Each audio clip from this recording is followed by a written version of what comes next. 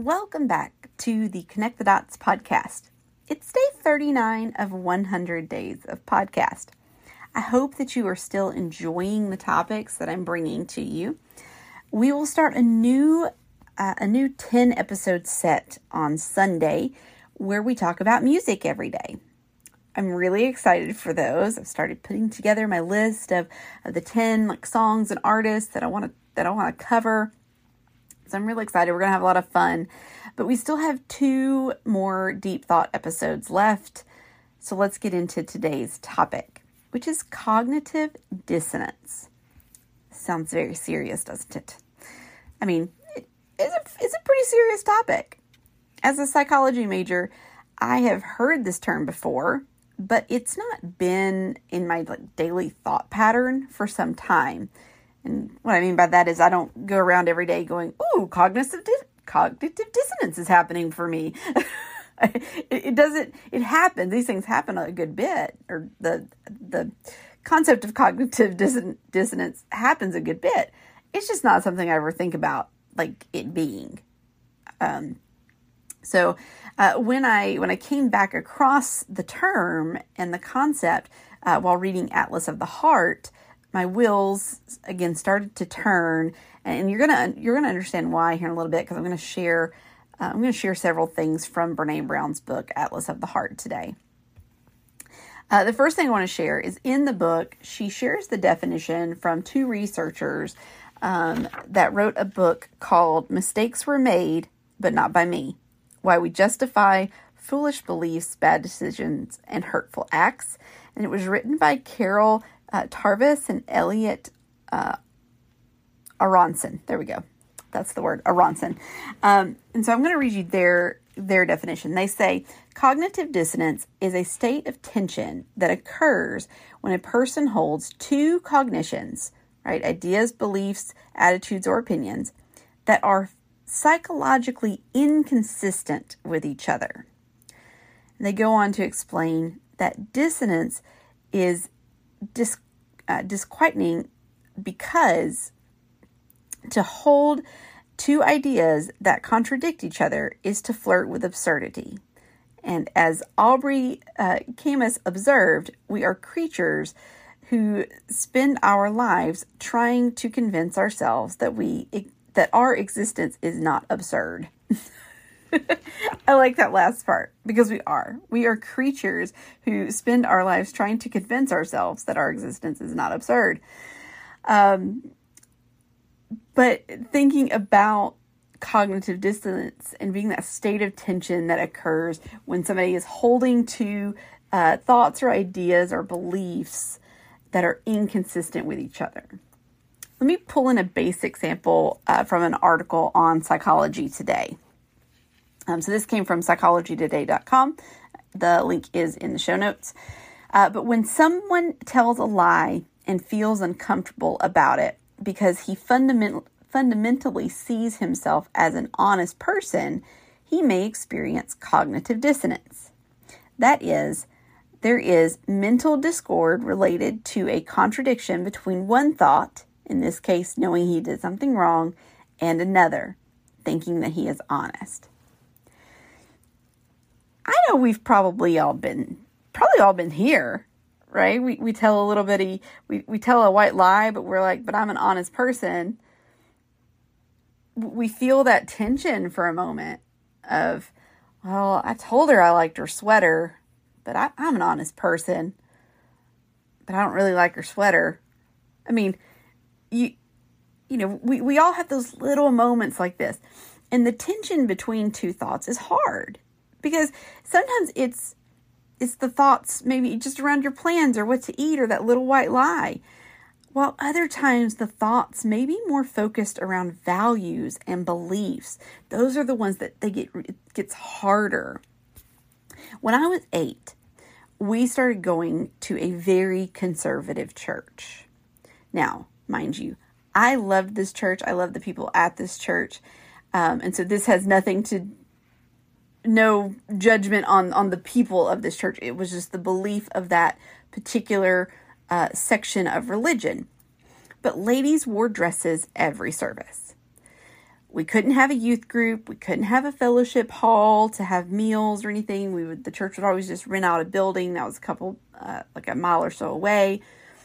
But prior to going to this church, I had gone to a Methodist church where we had plays and handbell choirs and fellowship halls and youth groups and et cetera, et cetera. It was the complete opposite in most things, but the teaching of Jesus as our Lord and Savior. Even at a young age, my mind couldn't wrap around this difference. Why did it matter what I wore to church? Why did it matter if I wore pants on Sunday night or Wednesday night or blue jeans? Why did I have to wear a dress every time? To me, I was like, Jesus didn't care. Jesus just hopes I show up. And I remember saying this in several different versions to my parents on more than one occasion when I would be upset because I would have to get dressed up to go on a Sunday night or Wednesday night after, I'd come home from school or, gone to a friend's house and I had to change and do all that stuff, being a kid. But at this young age, I was experiencing that tension between two schools of thought. And as I've grown up, I have developed my own relationship with Jesus and what clothes I wear when I go to a service to worship Him. So I have grown in my thoughts. I was able to learn. I was able to take in information and come to a new conclusion. I grew. Again, not that I'm saying one church is bad and one church is good. I'm just saying that cognitive dissonance that I had, that tension between why this place says this and this place says this, and these are conflicting. Why? I don't understand. Right?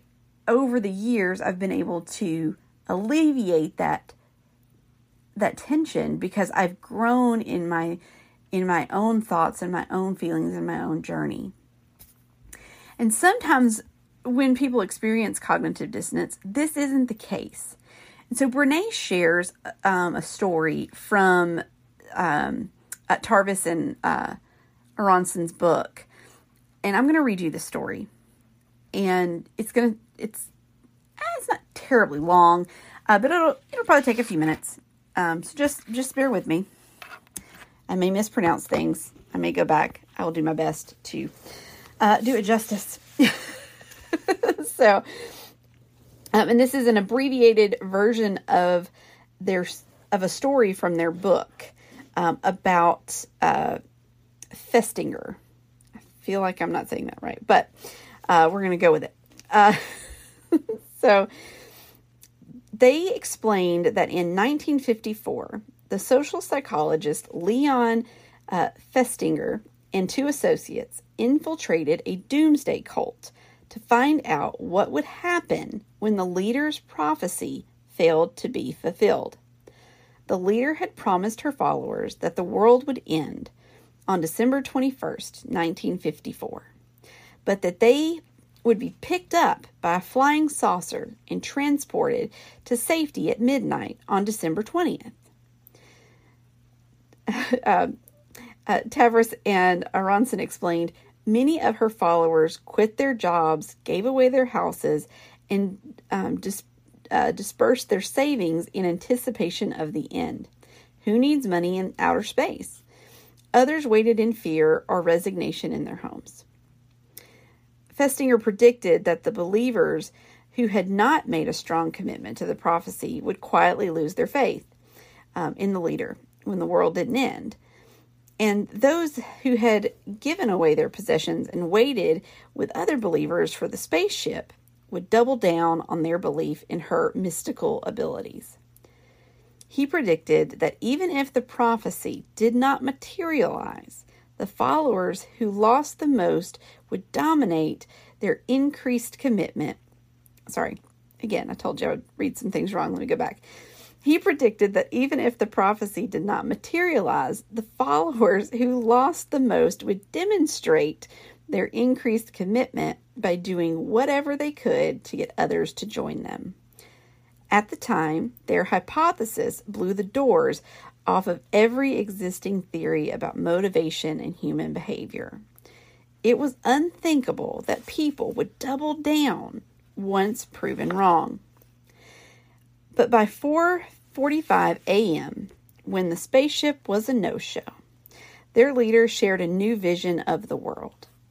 Because of their strong faith, they had been spared. As hypothesized by Festinger, the most invested members responded by calling the media with the great news, and they became even more invested evangelists for the group. Luckily, the doomsday leader's predictions failed, but Festinger's prediction didn't, and he changed the way we think about human behavior. I think that's so interesting because, that was back in 1954 when they infiltrated that doomsday cult to see what would happen. And I'm sure that story may bring up some feelings and remind you of events that have happened during the last 5 years here in the U.S. And I, by no means, am trying to trigger you or upset you in any way with giving you that story. But that's the story when I read this in Brené's book. That's the story that kind of led up to the definition of cognitive dissonance, that reminder of that, and just that got my wheels turning. So I wanted to share it with you. But as they wrote on psychologytoday.com, by bringing attention to the inconsistencies in our mind, cognitive dissonance may present an opportunity for growth.